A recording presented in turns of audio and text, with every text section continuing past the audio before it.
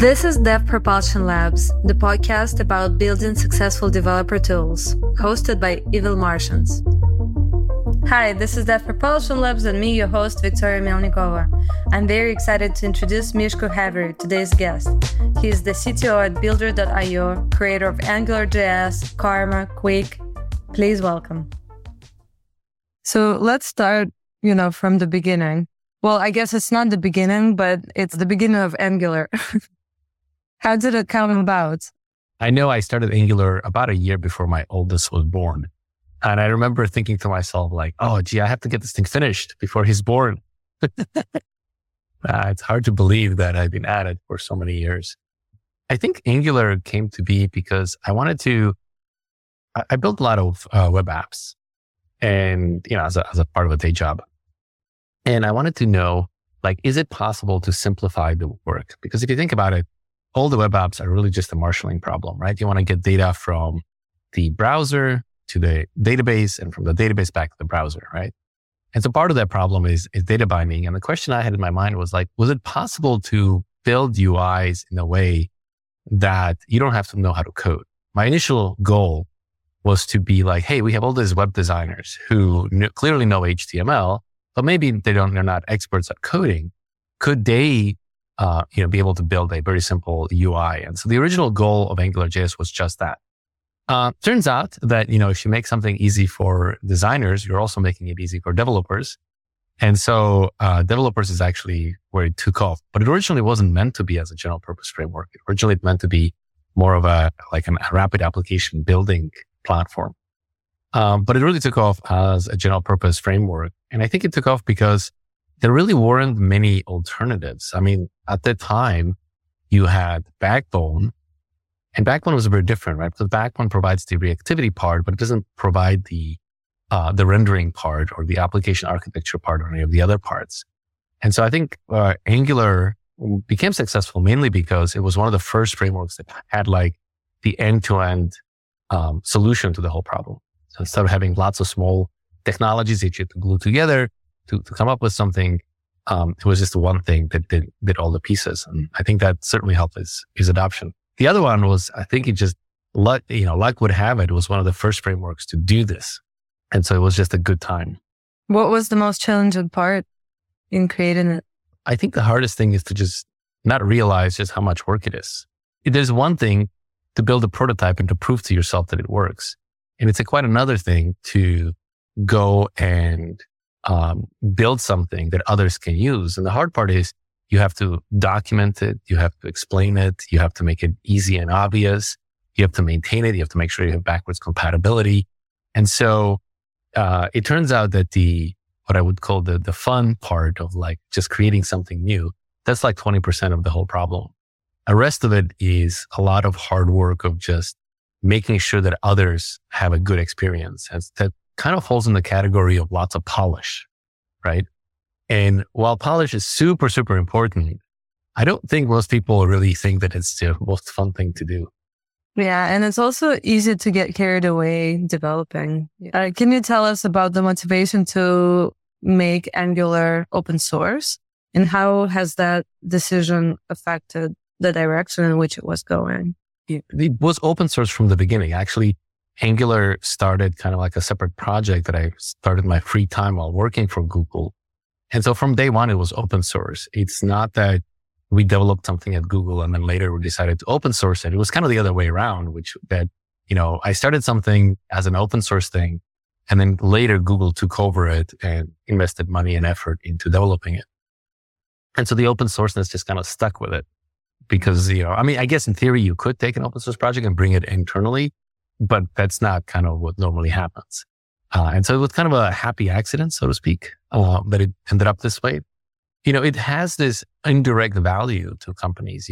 People are known, Google is well known for supporting Angular, right? And so there's lots of goodwill that it generates. And it turns out actually people want to work on cool open source projects like Angular. And so hiring is another big thing. It's so much easier to hire. It actually turns out that many of the best engineers that work on Angular came there because they just started contributing to it in open source, and they just had so much fun and contributed such high quality code that at some point we He reached out and say, hey, you look pretty amazing. You just want to come and work for us? Yeah. I mean, engineers love open source. Evil Martians, specifically engineers that I work with, they dedicate a lot of time to open source. We have, I think, over 100 open source projects created by Evil Martians, but not every project succeeds. Did you ever anticipate that Angular would become that influential? As influential as it is today? That was absolutely a surprise. That was never the plan, I'm happy that it has become like that, but it was never a specific plan or a goal. I really was just trying to solve a problem of making it easier to build applications. And this is kind of the happy side effect. Now let's go to the next stage in your life. How did you transition from Google working on Angular to becoming a CTO at BuilderIO? I was at Google for about 16 years, and that is a long time. And so it's not that I was unhappy or anything like that. It's that I was at the point in life that I realized that, I need to either do something new and different, or I'm going to be basically institutionalized and forever be at Google where I am. And so I chose to kind of go and explore, to see the world from a different angle, so to speak. And it was mainly a motivation of just being somewhere for so long, you just get comfortable, right? And so at some point you're like, okay, I need to push myself to new directions, new ways of doing things. I actually didn't want to start another framework. That was also kind of a happy accident, so to speak. I was, talking to different companies, different startups, trying to figure out, what my next step would be. And when I came upon Builder, I realized that their problem that they were facing, was basically like, hey, we're creating this headless visual content for our customers. And, a lot of them complain that it's not, the startup isn't fast enough because a lot of them are e-commerce platforms. And the interesting thing about Builder was that Builder has this thing called mitosis, which allows them to generate the output in any technology that's out there. And so Builder can easily generate code for Angular or React or Vue or Svelte or Solid, etc. And I think Builder kind of realized pretty quickly is it doesn't matter in which technology you output the site. The performance is about the same. I mean, there's some differences, but not really staggering. And the only website that was able to get a good performance was the one that was HTML only, the one that did not have any JavaScript attached to it, right? And so, that's kind of frustrating because yes, but interactivity is a part of the thing that you want for your customers, right? So I understand that static sites are fast, but I need interactivity.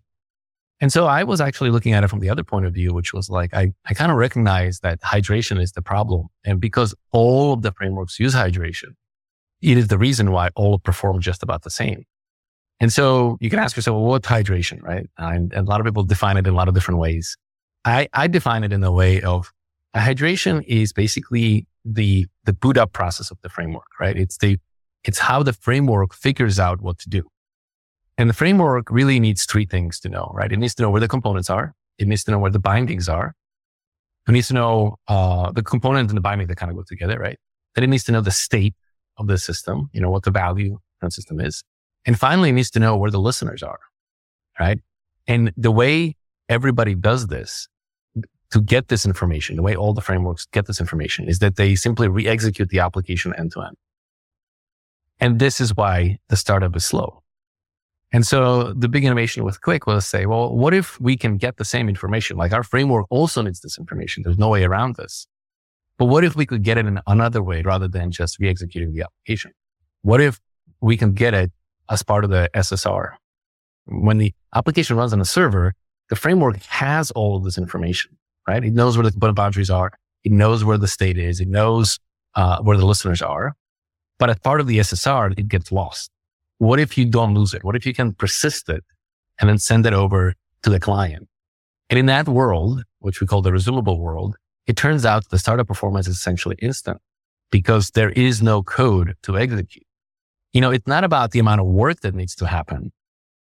It's about the fact that we need to parse and execute all of this JavaScript we have never seen before. And I think this is a place where a lot of frameworks get this wrong. Because when you look at the performance metrics, a lot of them will say look how fast we can add rows or subtract rows or, update the UI.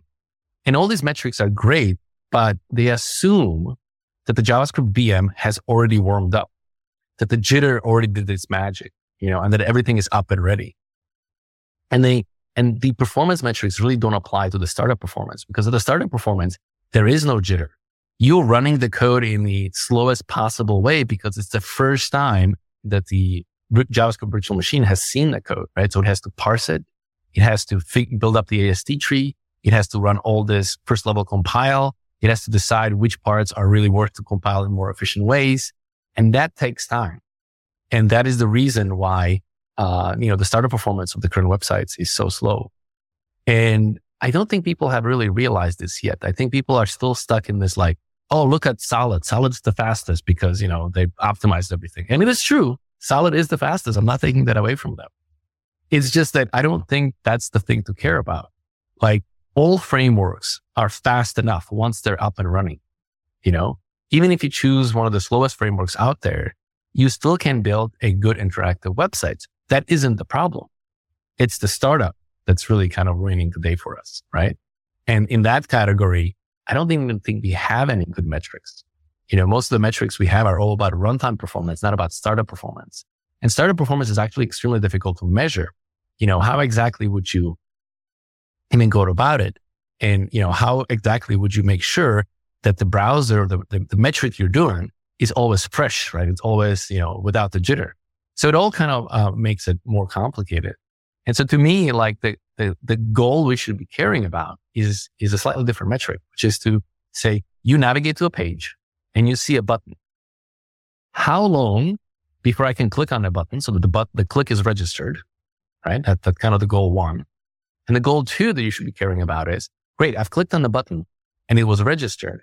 How long before the UI updates, right? And to me, those two metrics are really what matters. And it turns out that in most frameworks, it turns out if you click too fast on a button, the framework even misses it, right? It doesn't even know that it thinks. So there's a long time before even the click is even registered. And then there's a long time, which is like, okay, now it's registered. How long before it's processed, right? And so most frameworks, because they pay the cost up front, they're relatively good at the second part. Once you click, they're pretty good at processing it. What they're not very good at is how long before I can click. And I'm sure you had this experience many times where you navigate to a page and you're like, oh, I have to click right here. And you click, nothing happens. Click again, nothing happens. Click again, nothing happens. It's like, And then finally a pop-up comes up. Like, I just wanted the button that's under the pop-up. Can you make it close, right? It's just this frustrating experience you have. And that's the thing that I want to really solve. How do you think this approach changes the landscape of web application performance? I think in the future, first of all, I don't know if Qwik will succeed. I mean, I certainly hope so. And I'm trying hard to make sure that happens. But I do know that in the future, I think this is the last generation of hydration-based frameworks that we have. I think people who follow this, like, for example, I chat with Ryan Carniato all the time.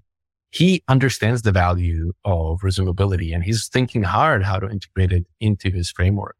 Marco team from eBay, they also have done a whole bunch of work to get them pretty close to resumability, I would say. Or maybe you can even call it resumability in their world, depending on how you define the details. And so, of course, there's Google Wiz, which has been around for almost a decade. It's very different in kind of its philosophy, but if you squint, you can see that it's also in a sense resumable in a sense that it doesn't execute application JavaScript code until it needs to, rather than all up front, which is what everybody else does. So I think at this point, enough examples of what it should be like have been built and shown to the world that I think all new generation of frameworks will be built in the future. I think resumability is going to be a key part of it because the advantage you get in terms of the startup performance is just huge. The thing that I've noticed is that when people compile frameworks, they build a simple Hello World app. And with the Hello World app, any framework can be amazingly fast, right? You can always make it work. That's not the hard part. The hard part is when you start building a large scale application and there's 100 people working on it and you keep adding and adding a feature, right? At some point, it just becomes too slow. And then what do? How do you fix this particular problem, right? And this is a problem that doesn't appear at the beginning of your journey. It's a problem that appears later in your journey. And by the time the problem appears, you can't change the framework. You're stuck with whatever you have, right? And this is kind of the hard part about this thing because the part of the sell here is like, look, with Qwik, you won't have that problem because Qwik from day one takes care of like lazy loading, make sure you don't have to execute the code up front, etc. And it promises that when the application grows in size, you won't have this particular problem, right? But it's a tomorrow's problem. It's not today's problem. And so it's a kind of a harder sell for people to kind of explain and for them to kind of appreciate it. It's almost like the people who really love Qwik, who find it amazing, those are all people who've like built large apps before and they ran into these problems. And so these problems are dear into their heart because they've kind of seen it firsthand. And those are the people who usually become the biggest proponents of Qwik because they kind of understand like, oh, wow, there's a whole category of things that I just don't have to worry about in the future. So you mentioned a little bit earlier that you didn't have plans to create a new framework, but here we are. You're creating one. How does that dilemma arise? Like, what happens that you're faced with that? Yeah. So as I said, we were, I ran into Steve at Builder, and he had this problem of, making websites and having these websites to be fast enough. And so as I was listening to him, I said, you know what? I'm toying with this idea. And I showed him this prototype of Qwik. It wasn't called Qwik back in the day.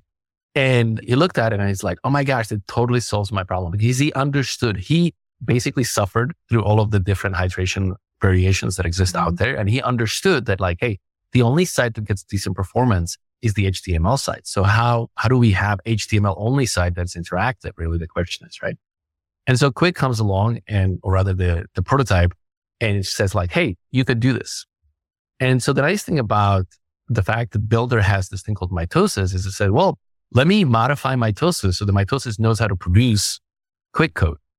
And so he modifies mitosis over the weekend and then, comes back Monday and says, I modified it and I built our site using Qwik, and like, oh my gosh, it's just as fast as pure HTML, but it's interactive, right? And that was the big aha moment for him. And he started then kind of convincing me. He's like, you know what? The world needs this thing. We need to kind of incorporate it, come join us and let's build this. And let's create a differentiator for Builder, right? Builder is not just a CMS that, does what every other CMS does, but it has two unique advantages, right? One, it's headless, it's visual, it's drag and drop. There are many drag and drop CMSs out there, but they're not headless. They're hosted. You can go use Wix or page builders, etc. Those are all great, but they're hosted on somebody else's URL and somebody else's machines. So for people who, are building their own custom website in like React or Angular or Qwik or, JavaScript or anything like that, they need a way to say like, well, now I need a drag and drop. And for that world, drag and drop is almost non-existent. And Builder is kind of the exception in it. And part of the reason why it's not existent is because in order to have a drag and drop system, you have to tightly integrate with the underlying framework, right? And so if you're building a CMS, do you want to just build CMS for React and nobody else? That becomes a problem, right? And so most people don't take that path. I think the unique thing about Builder is that the Builder did take that path and they solved the fact they have to have it for a lot of different frameworks through mitosis, through this piece of code that knows how to write the code once and will generate idiomatic code for every single framework out there. And so in this way, it's relatively easy for Builder to make new SDKs for different technologies. New technology comes along, Builder can just modify mitosis and voila. Now we have an SDK for your particular platform. And that's exactly how the SDK for Qwik came to be. We just modified mitosis and we said, okay, this is what Qwik code looks like. Go generate us Qwik SDK, right? And it generates all the pieces needed so you can have a drag and drop editor inside of your technology of choice, whether it's Qwik, Angular, React, Vue, Svelte, and so on and so forth. And so this is how it came to be, is that I was kind of pulled into it by Builder and said, because they're like, look, our customers need this. Like we could really have an amazing product offering if we could give them not just a headless visual CMS, but also one that performs significantly better than anything out there, because everything out there really relies on hydration. That's very interesting. I mean, as a CTO in a company, how do you maintain a balance between innovation and business needs? Because you seem like a technical visionary, right? You can be pretty abstract, but you're still kind of like down to earth in terms of business. You know that clients need that. But I think it's easy for engineers to get kind of like excited about technology and get It is carried extremely away. difficult, and you're assuming that I'm actually good at that. And I don't think I am. I think I do get carried away from time to time, but I think there's a good balance between me and Steve, the CEO, right? So I have grandiose visions, and then the Steve kind of brings me to the ground and says, okay, this is what we can and cannot do. Let's see if we can thread the needle and spend the least amount of effort and get the most amount of value, right? I think a startup to a large degree is about, as someone's put it, how do you earn the right to scale? In other words, don't design a system from day one to be unbelievably scalable and do everything, because you don't actually know if that system is the right system, right? And so to earn the right to scale means that you build the simplest possible thing that works, and then see if there is pressure to force you down the path of scalability. When I mean scalability, it's just the scale. It might be also support, features, anything else in that sense, right? The idea is you want to build something that is simple as possible, or the MVP, the most, minimal viable product, right? Something you can get away with that is simple, maybe smoke and mirrors behind the scene. That's fine. Put it out there and see if it sticks. If it doesn't, that's fine. That you've learned a whole bunch of things not to do. You've learned a whole bunch of stuff that doesn't matter, and you didn't spend a huge amount of time getting there, right? But if it does stick, then you're like, okay, now that it does stick and I see that there is demand, I can go back and fix all these shortcuts because now I know that they're actually valuable, right? And so this is what I mean, like you have to earn your right to scale. That's interesting. It's going to be my takeaway from this conversation. I think you need to earn your right to scale. That sounds pretty, pretty nice. I don't think I'm the one who came up with that. I've heard it somewhere else, but it also kind of hit me as well. Because I think as engineers, we naturally want to design everything perfect from day one. And there's nothing wrong with it if the thing you're designing, you are for sure, that it is the right thing, right? But the thing that we miss a lot of times is that we don't know. We have opinions, but we don't know. And really the only way to know is to build something and give it to the customer right away, or whoever it is. And that's the kind of the dichotomy there is like, well, yeah, but building it takes a lot of time. So how do I build the absolute bare minimum so that I can get the feedback of if I'm on the right track or not? I have a question that's similar, but a little bit different. So at Evil Martians, we're trying to crack the code of commercializing open source. That's been our big mission throughout the years. And you yourself have been involved, in creating solutions for business, but also in creating open source tools, right? Sometimes it's the same thing. How do you maintain a balance between creating an open source solution, but still making it commercially viable? People think open source is free. And it isn't free. It depends what you mean by the word free, right? There's the free as in speech and free as in beer, right? And I am all for open source being free as in speech, right? As in you can take it, you can copy it, you can use it, or you can build upon it, and you can do great things on top of that. I am all for that. But it isn't free in terms of beer, right? It costs time and effort of somebody to put it together.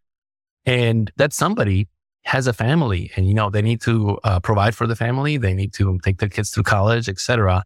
And so it isn't free from that point of view.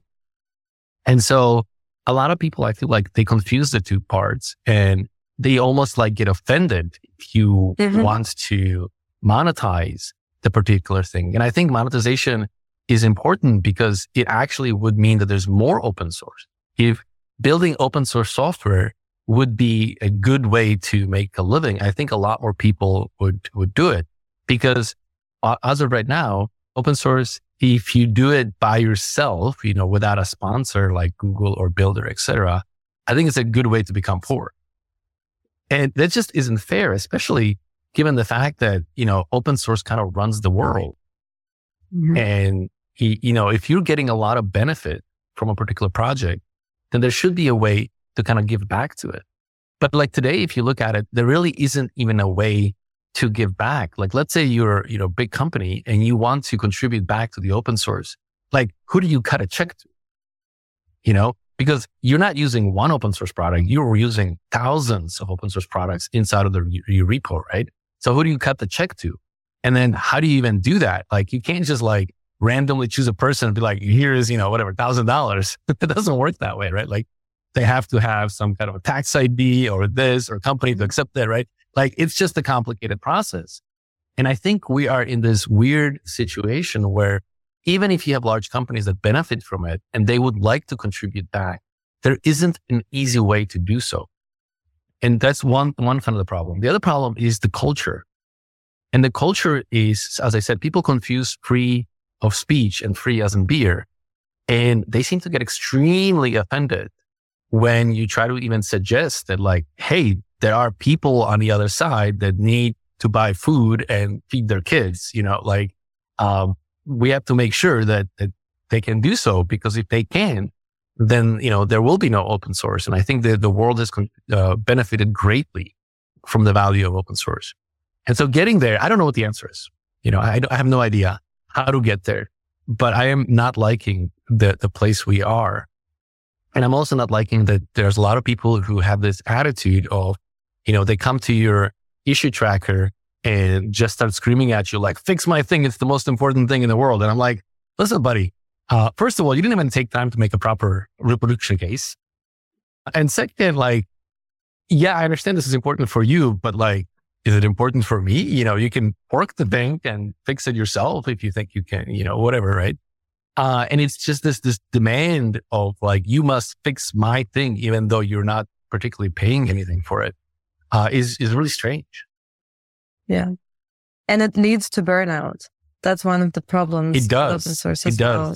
And that's the thing about open source. It's kind of counterintuitive, but as it grows, it becomes more difficult to maintain as well, because there are different directions and it's difficult to maintain consistency, etc.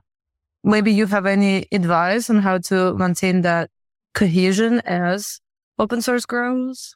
I don't know if I have advice, but I have a firsthand experience. Angular at the beginning was very agile. It was easy for us to change things, improve things, and add things. But as it became more and more popular and more people used it, and even inside of Google, it became essentially impossible to change anything because any change would break somebody. And even if it didn't intentionally break them, just to kind of trace down all of the places where things don't work, where people are maybe using the framework incorrectly, it just accidentally works or anything like that. It's a huge amount of time and effort, right? And a natural thing for people to always do is to say you broke me, it's your fault. It's well, no, you're kind of using it the wrong way. You're not supposed to do it this way. And then of course you have a debate, et cetera. And it's just exhausting. And so as projects become larger and more successful in a weird fist of fate, right? They actually become less agile and harder to grow and maintain and take it to the next level, because there's any change you do becomes a bug that somebody depends on. Every bug that somebody depends on is basically something you can't change because there's this huge project that depends on it. And do you really want to make the project incompatible with you? There's one thing for open source outside, but you're, for example, at Google, you can't break, any number of existing Google applications internally, right? You have to make sure you take them along. So you either have to refactor them or something like that. So Angular actually had a lot of tooling to make refactoring automatic. Mm-hmm. But even so, I would say that it definitely hindered the ability to grow the project over time.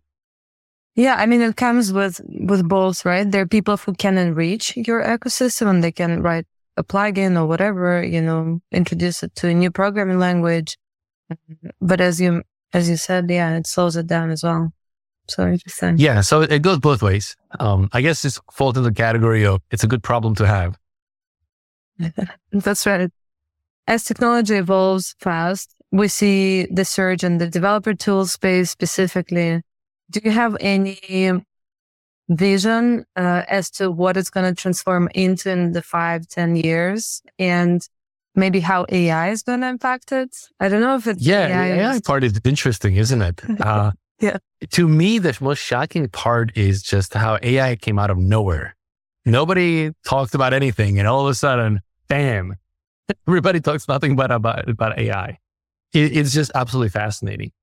AI is interesting because on some level, it's is that all we are?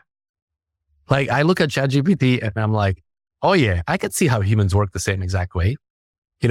When I start talking, I don't know what the end of the sentence is going to be. I don't plan out my sentence. I just open my mouth and stuff comes out. That is literally what ChatGPT does, right? I'm just a well-trained bullshitter, I guess is what it comes down to, right? Like, but it is. And that's what a ChatGPT is. Now, I love this book called Thinking Fast and Slow. I think it's one of my favorite books. I joke that it's the brain operating manual. So if you have a brain, you should definitely read the operating manual, how to use it. And in that book, there's a psychiatrist, I don't know, one of those. He talks about, all these experiments on, human thinking, et cetera, and what the results are. And he's not a software engineer by any stretch of imagination, right? It has nothing to do with software. But you read that book and he talks about the idea of system 1 and system 2, that you basically have two different brains that work in very, very different way. There are different implications for these two things. And when you read this, you realize, oh my gosh, system 1 is ChatGPT. It is literally that.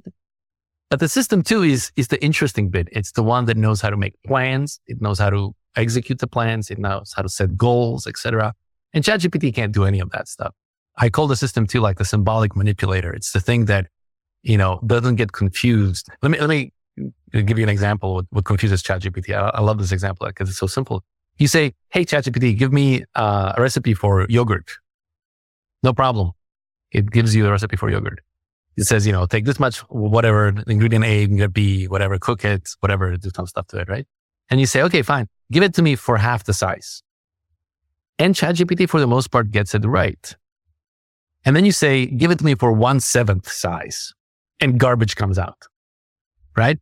Because nobody on the internet talks about 1/7 recipe of yogurt. People talk about a recipe for yogurts.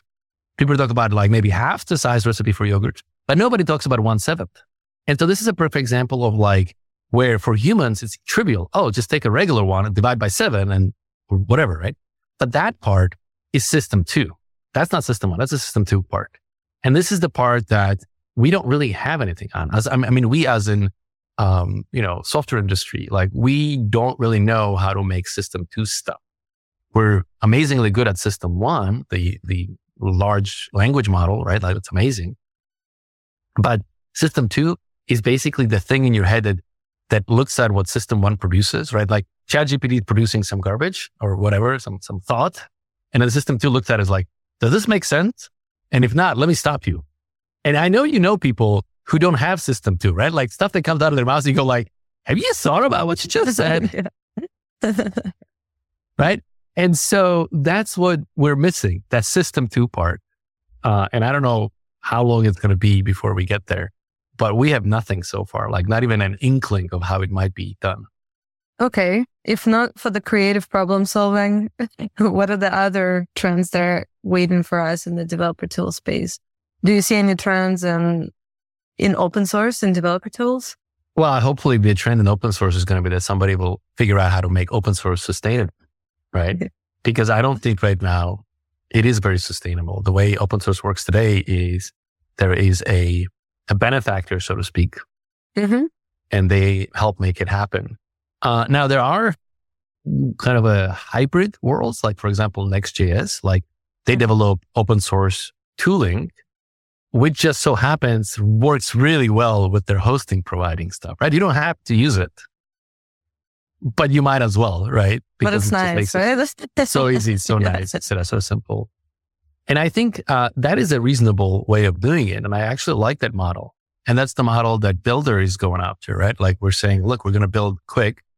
You don't have to use it with our thing. But at some point, you're probably going to come across the problem of like, hey, I need to have a CMS system.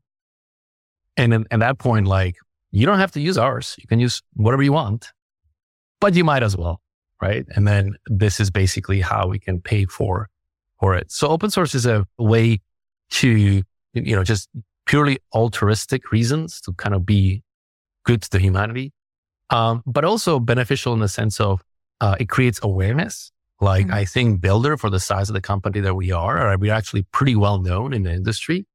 And I think it is because of our open source work that it does that, right? And being known in the industry is kind of drives basically the sales eventually. It is, at some point, some person is like, hey, I need the CMS system. Who should I use? Oh, wow. You know what? That Builder company, they have this amazing blog post. They do all this amazing technology. Might as well look at what they have. They're good at all this other stuff. They're probably going to be good at the CMS stuff as well. And so you might as well explore it. And so it's a way of generating sales leads in a way. It's both being altruistic and providing value to the company and, really expecting nothing in return, but also a way of getting awareness and goodwill with the developers. I couldn't agree more. I think the only way to do open source sustainably is to monetize it. I do believe that. Yes. Wholeheartedly. To, right? Yeah. Who's going to pay for all these many hours? Like open source takes many, many hours, right? It is many hours of I'm doing open source, therefore I'm not doing something else, right? I could be taking my hours and going to the highest bidder and have a much better, standard of living or whatever, right? But part of the why I'm doing open source because I just love it. It's so much fun. Yeah. We actually came to an end of the episode, and I like to end each episode with this simple question. I call it warm fuzzy. What makes you feel great about what you're doing right now? I know it's going to sound cliche, but I actually love the fact that it makes the world a better place in the sense that we all benefit if our websites are faster, right? It's just such a less frustrating life, right? We all know the moments where we're trying to do something very simple on the website and it's just taking forever. And we get frustrated. We use colorful language to get over that moment. And so knowing that, hey, we can fix all that stuff. We can do it better. I think that's kind of what drives me and makes it enjoyable. Sounds pretty great to me. Last but not least, do you have any call to action for our audience? What would you like them to do? Go explore and learn about different stuff, right? The more things you learn about, the more technologies you're aware of, the more countries you travel, the more languages you know, the more you're going to realize the nuance between things. I think there is way too much lack of nuance. Not enough, way too much, or the opposite, right? Not enough nuance in many things that we do. We love to label things black and white and true or false, et cetera, where the truth is a lot more complicated. And the only way to get to it is to go live all the different sides of things. And so my only recommendation for people is just try different things. Don't take their words for it. Try it, compare it yourself. And in the process, if nothing else, you're going to gain a new point of view. Awesome. Thank you so much. Thanks for having me. Thank you for catching yet another episode of Dev Propulsion Labs. We at Evil Martians transform growth stage startups into unicorns, build developer tools, and create open source products. If your developer tool needs help with product design, development, or SRE, visit evilmartians.com/devtools. See you in the next.